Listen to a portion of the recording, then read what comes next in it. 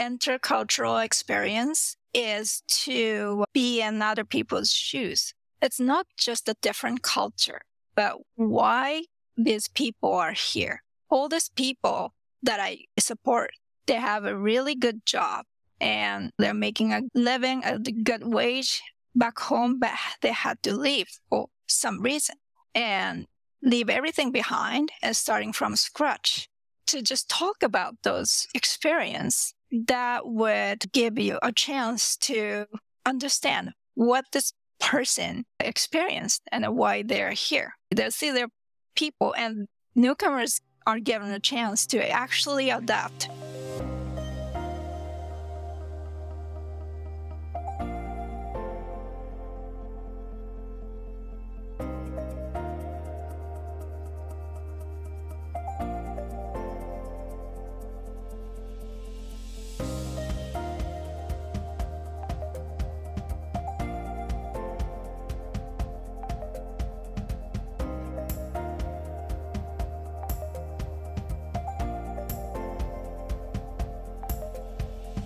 Hello, and welcome to episode 32 of Intercultural Insiders. My name is John McGraw, and I help newcomers, expats, and businesses connect across cultures to succeed in less time and pain.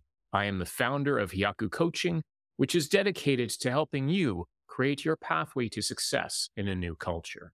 The purpose of Intercultural Insiders is to share the stories of people with intercultural experiences. So if you're feeling isolated or lost, you can hear something from the guests' experiences that could help you, even if it's just a reminder that you're not alone. Today, we have part one of our two-part conversation with Meg Noteboom. But before we get into that, there are a couple of things I would like to address. First of all, today, June 21st, is National Indigenous Peoples Day. We recognize and celebrate the history, heritage, resilience, and diversity of First Nations, Inuit, and Métis across Canada. So in recognition of that, I would like to start off by sharing a land acknowledgement. Hyaku Coaching acknowledges that we are on the traditional territory of many nations, including the Mississaugas of the Credit, the Anishinaabe, the Chippewa, the Haudenosaunee, and the Wendat peoples, and is now home to many diverse First Nations, Inuit, and Métis people. We also acknowledge that Toronto is covered by Treaty 13, signed with the Mississaugas of the Credit, and the Williams Treaties signed with multiple Mississaugas and Chippewa bands. Some of you may know that land acknowledgements are done at the beginning of many events in Canada to recognize our troubled history with First Nations, Inuit, and Métis people. According to the Canadian federal government, National Indigenous Peoples Day is part of the Celebrate Canada program, which also includes Saint Jean-Baptiste Day on June 24th, Canadian Multiculturalism Day on June 27th, and Canada Day on July 1st. And another bit of news, specifically for the show, if you want to stay on top of what's happening with Intercultural Insiders, you need to subscribe to Intercultural Insiders Info, the LinkedIn newsletter. This is going to replace the LinkedIn Live events invitations, which I've been using to publicize previous episodes of Intercultural Insiders. So if you want to know about upcoming episodes, the best way is to subscribe to the newsletter. The first edition was published yesterday, and that gives more information about today's and next week's episodes, which are both parts of the conversation with Meg Noteboom. It also includes links to the event page for next week's episode, and links to the YouTube page for Hyaku Coaching, where you can watch all the past episodes of the show. And also, if you like listening to podcasts while you're driving, exercising, or doing whatever else, the links to the audio podcast version are present there as well. And they're available on Spotify, Apple Podcasts, and many other podcast platforms. So if you haven't already, go ahead and subscribe to Intercultural Insiders Info. It's the best way to stay on top of what's coming up for the show. And with that said, let's get into part one of the conversation with Meg Noteboom. Meg is a newcomer mentorship facilitator for the Neighborhood Organization, also known as TNO. She immigrated to Canada from Japan and talks a lot about her experiences adapting to life in Canada and her own perspectives as a newcomer mentorship facilitator. Some of the topics that are covered today include her experience not conforming to Japanese society, but also feeling somewhat out of place in Canada, the difference between how you see yourself and how others see you when you move to a new culture, and the responsibilities of employers in Canada to help bridge the gap for newcomers. So, without further wait, let's get into part 1 of the interview with Meg Noteboom.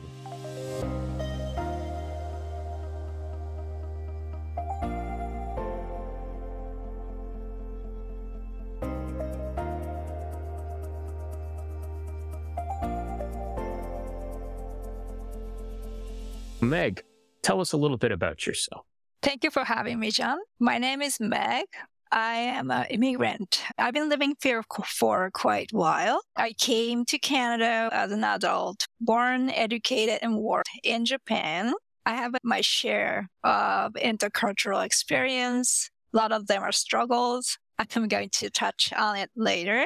And currently, I'm working as an employer engagement and mentoring coach at TNO.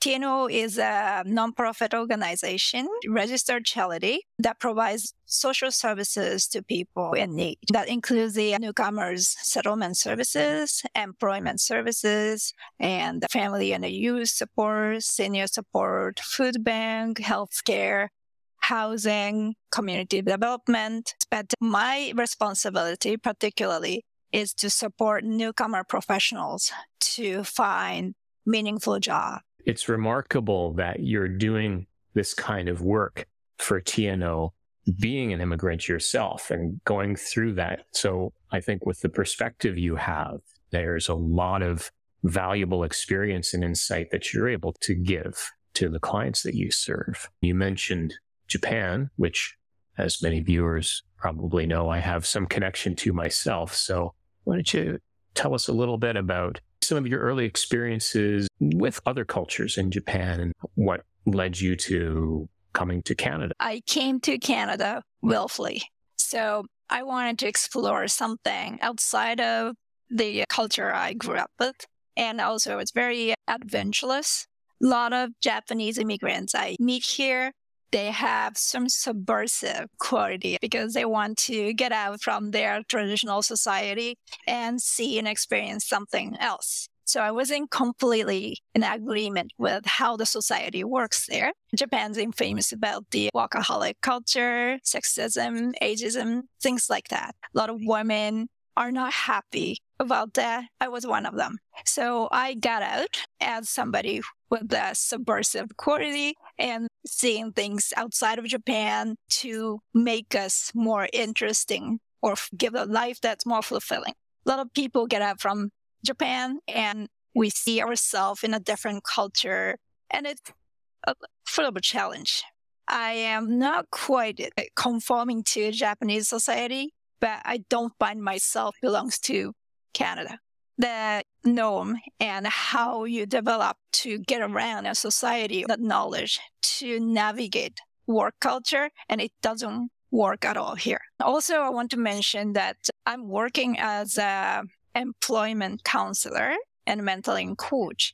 So I see people's career profile, especially when these days you look at the LinkedIn, it's a very interesting. You get to know what kind of career path people go through to get to the point they're currently in. So I'm finding it's very interesting that early on, people in Canada, they have a career path in their head. Maybe it would change over time, but they do have certain idea how to progress to one place to another to achieve where they want to find in a society or the professional. For myself, as a Japanese woman, we don't have that. Not many people have idea of a career path because women are supposed to be married and become a mother. And if you don't, you're sort of outlier. I appreciate what you were saying about not feeling that you fully belonged in Japan and Japanese society, and that when you came here to Canada, you had a particular image of yourself as a career professional, but that there were some challenges, the view of a career path in Canada. And I'm curious to hear more about some of the other challenges that you perhaps didn't expect when you came to Canada. Yeah, the idea of a career path didn't exist. So my mother was a housewife, and she was a very capable woman and very ambitious too. She at one point decided to study in the States, but grandfather stopped that because you're a woman, right? You should be married. And she had to give up that dream to study and live in the United States. So I didn't have a role model and came here. I was a designer, and also I did a lot of admin. I thought I would have no problem finding a job, but I didn't know about the reality of a Canadian job market. It's really difficult for somebody outside to suddenly come in and find a job and keep seeing rejections and no response from sending hundreds of resumes. And you start feeling that, oh, maybe I'm not worth it. And it really affects the self-esteem, and I started internalizing all that. So I had a difficulty to overcome that. Other intercultural experience is that I think early on, Canadian, they are taught to express what they feel, right? The discussion. I see my son in school in grade 5, grade 6. He has to do the presentation every 2 weeks. I don't remember being taught to do that, to do the public speaking or logical talking, persuasion in front of public. Rather, we were told to be quiet, don't make deal out of the problems. So those kind of culture was actually really, I think, deeply embedded with me, even though I was subversive, I was against traditional Japanese value, but that's where I come from. And here I see myself not be able to express myself because I was never trained. On top of a language barrier, also a lot of clients I face, I see identity crash between who you thought you are in a home country and who you are actually in Canada. I can really appreciate that challenge and that you wanted to express yourself. In Canada, we take for granted we're trained from an early age, and that's what we expect people to do. You should be able to express yourself, right? With your own word, logical sense. We don't have the image between who you think you are and back home and who you are actually in Canada. A lot of the thing I see in my clients from a service provider's point of view is that a lot of people identify who they are with their profession. My clients are highly educated with years of experience in their field. So I help connect professionals in their field in Canada so that they can learn the Canadian labor market in that specific occupation. So a lot of people have a really shiny profession, like a medical doctor or the government official, manager in a finance institutions. They all are jobless and they were elite back home. And here they are not able to find a job. And also some of them can't speak English that well. So that kind of difference between who you are, you think, you believe you are, and how you are viewed in Canada is really tough for some people. There have been recent stories in the news relating to that. There was an article in the Toronto Star about a disconnect between the government accepting newcomers with great skills and certifications, and then how they're perceived in the corporate world, and this assumption around Canadian experience. What could you say to that? So a lot of people talk about newcomers, how they should adjust, like what you should know in Canadian society, which is, of course, really important. A lot of the skilled and educated newcomers, they do need to know what kind of society they're getting into, how to navigate. But at the same time, I also want to discuss the Canadian side, employers or people who works in the corporation or organization who are working with newcomers, because intercultural communication is not just one-sided. The other side has to adjust according to how society is changing. So it's no doubt that Canada is accepting so many immigrants, and Canada really prefers skilled immigrants. And Canada has this image that they want to promote globally, that they're very welcoming for immigrants.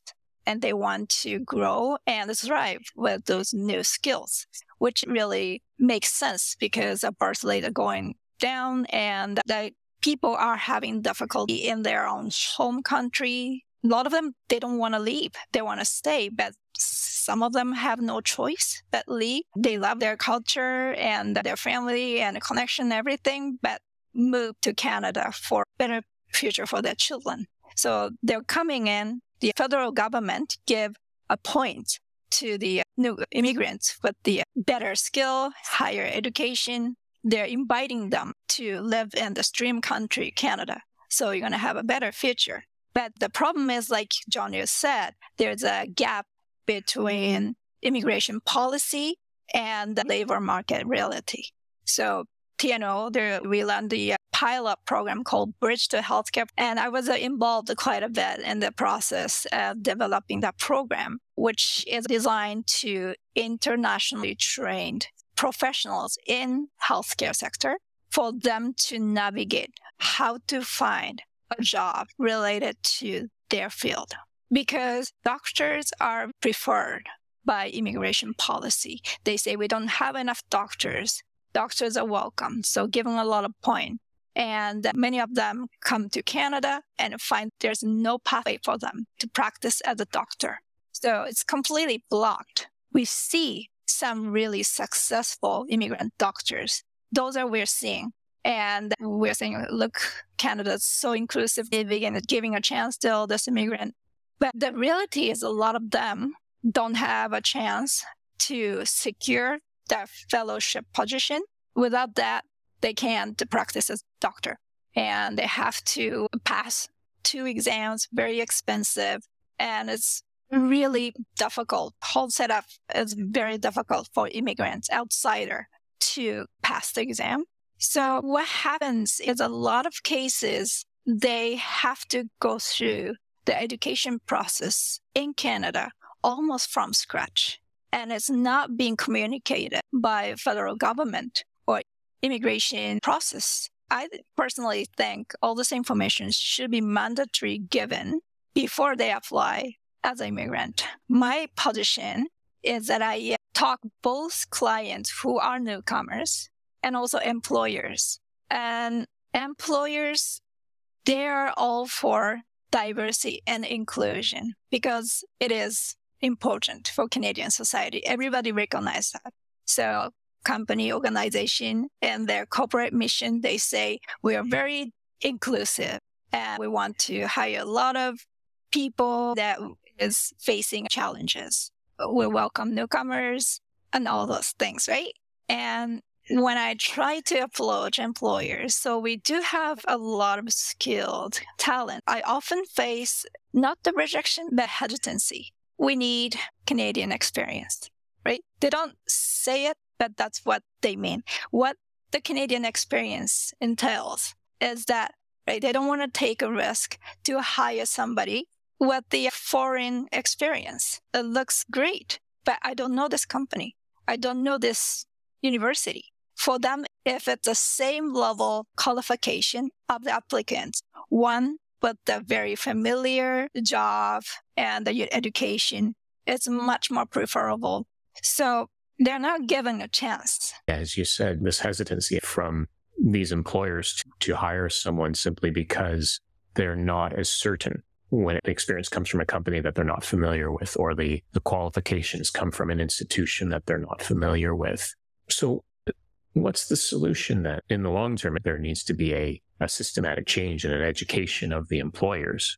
But of course, that kind of change can take a long time. In the meantime, for newcomers who are here now or are perhaps coming quite soon, what can they do to make their chances a little better? And Perhaps you can even speak about your own experience as someone who is employed now and working in an organization like TNO. I think to talk about intercultural experience, how to understand each other is very important because for me, it's about the empathy. Intercultural experience is to be in other people's shoes. What I wanted to say earlier with the identity is it's not just a different culture, but why these people are here. All these people that I support, they have a really good job and they're making a living, a good wage back home, but they had to leave for some reason and leave everything behind and starting from scratch. To just talk about those experiences, that would give you a chance to understand what this person experienced and why they're here. Employers should give employees this kind of intercultural communication. Do a mentorship with a newcomer is a one thing because it's a one-to-one interaction with a newcomer. So then you get to know this is actually a person who experienced a difficulty, which is really important because when you're just seeing a job application, faceless resume, you don't see those stories and what kind of experience they had. And newcomers need a chance because they're coming from different country. They didn't graduate University of Toronto. I see a lot of the organization and companies give a chance to students. They give an opportunity to do an internship because they don't have experience. Same kind of inclusivity should be a little bit more in the corporate, also the government, so that newcomers are actually given a chance to work in a work environment so that they see their people and newcomers are given a chance to actually adapt. That sounds like an excellent way for Canadians to get a sense of what the newcomers are going through by doing that mentoring. Yeah, I would encourage anyone to network, to connect with people from other cultures as well. I've certainly learned just from doing the show and from having the opportunity to connect with newcomers, to hear their situations, not just the challenges, but also the experiences that they bring, the perspectives that they bring from another culture that can really benefit the corporations here in Canada. Focusing just on Canadian experience really cuts off that opportunity. If they only value Canadian experience, then people might find elsewhere to go. And that's a real loss for Canada. Yeah, it is true. Because a lot of the licensing bodies and the professional organization, they put a big barrier for the foreign educated licensed professionals. A lot of them actually go to other countries. So Canada does all the work to bring the skilled immigrants in and settle them and lose them to the United States because they're a better chance. It's a shame.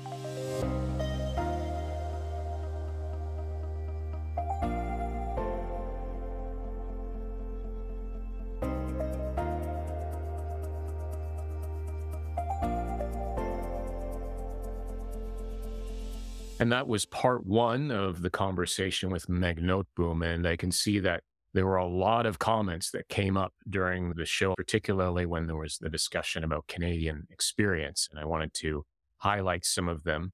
From Doreen Fernandez. I love your truth, Meg, and I agree with you that the image that society paints and the reality of the Canadian job market, most people are not aware of it and how to prepare for it. From Vineet Chandran, I feel Canadian employers need just as much of an education and training as they believe newcomers or immigrants require to be successful in Canada.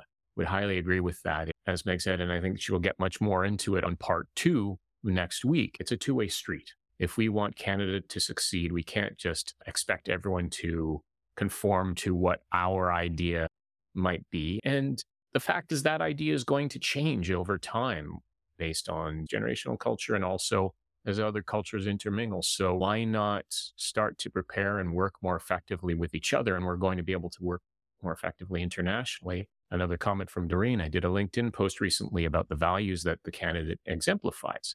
If they show the ability to be adaptable and flexible and committed, then it is the manager's responsibility to train, nurture, and support that individual to help them grow. From Luna D, I think the government agencies and employers need to have a connect. Some people have no idea how much documentation we have to go through to tick boxes for our capabilities and skills. Yeah, there seems to be a real shortage of information out there and awareness of what's being passed on to newcomers and pre-arrivals in terms of what's actually needed to succeed here, the amount of paperwork involved, the barrier of Canadian experience. And I think, as Meg said, it seems to be more about, oh, U of T is familiar, but this other university is not. And that, I think, speaks to perhaps a lack of awareness on the part of these employers about the value that these internationally trained and experienced professionals bring. As has been said in many previous episodes with various guests, that different perspective that comes in when you have people who have these varied experiences is so valuable. And if we can make things easier rather than creating these barriers of Canadian experience, it just leads to a net gain for everyone. It's a net gain for those who are coming here. It's a net gain for Canada. Part 2 with Meg coming next week. She talks about the benefits of mentorship and networking to your success in Canada and how networking helped her get her position at TNO and what newcomers and also Canadian employers can get by going out of their comfort zones to bridge the culture gap. Meg herself talked about how she went out of her comfort zone by having this conversation today.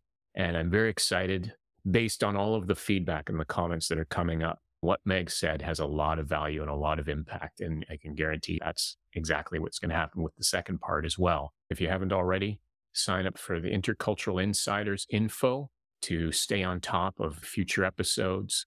That is replacing all of the LinkedIn live invitations. So sign up for that. And you get the link there automatically for the next episode, Wednesday, June 28th at 12 p.m. Eastern Time. You can join in right away. So until then, keep navigating between cultures towards your goals.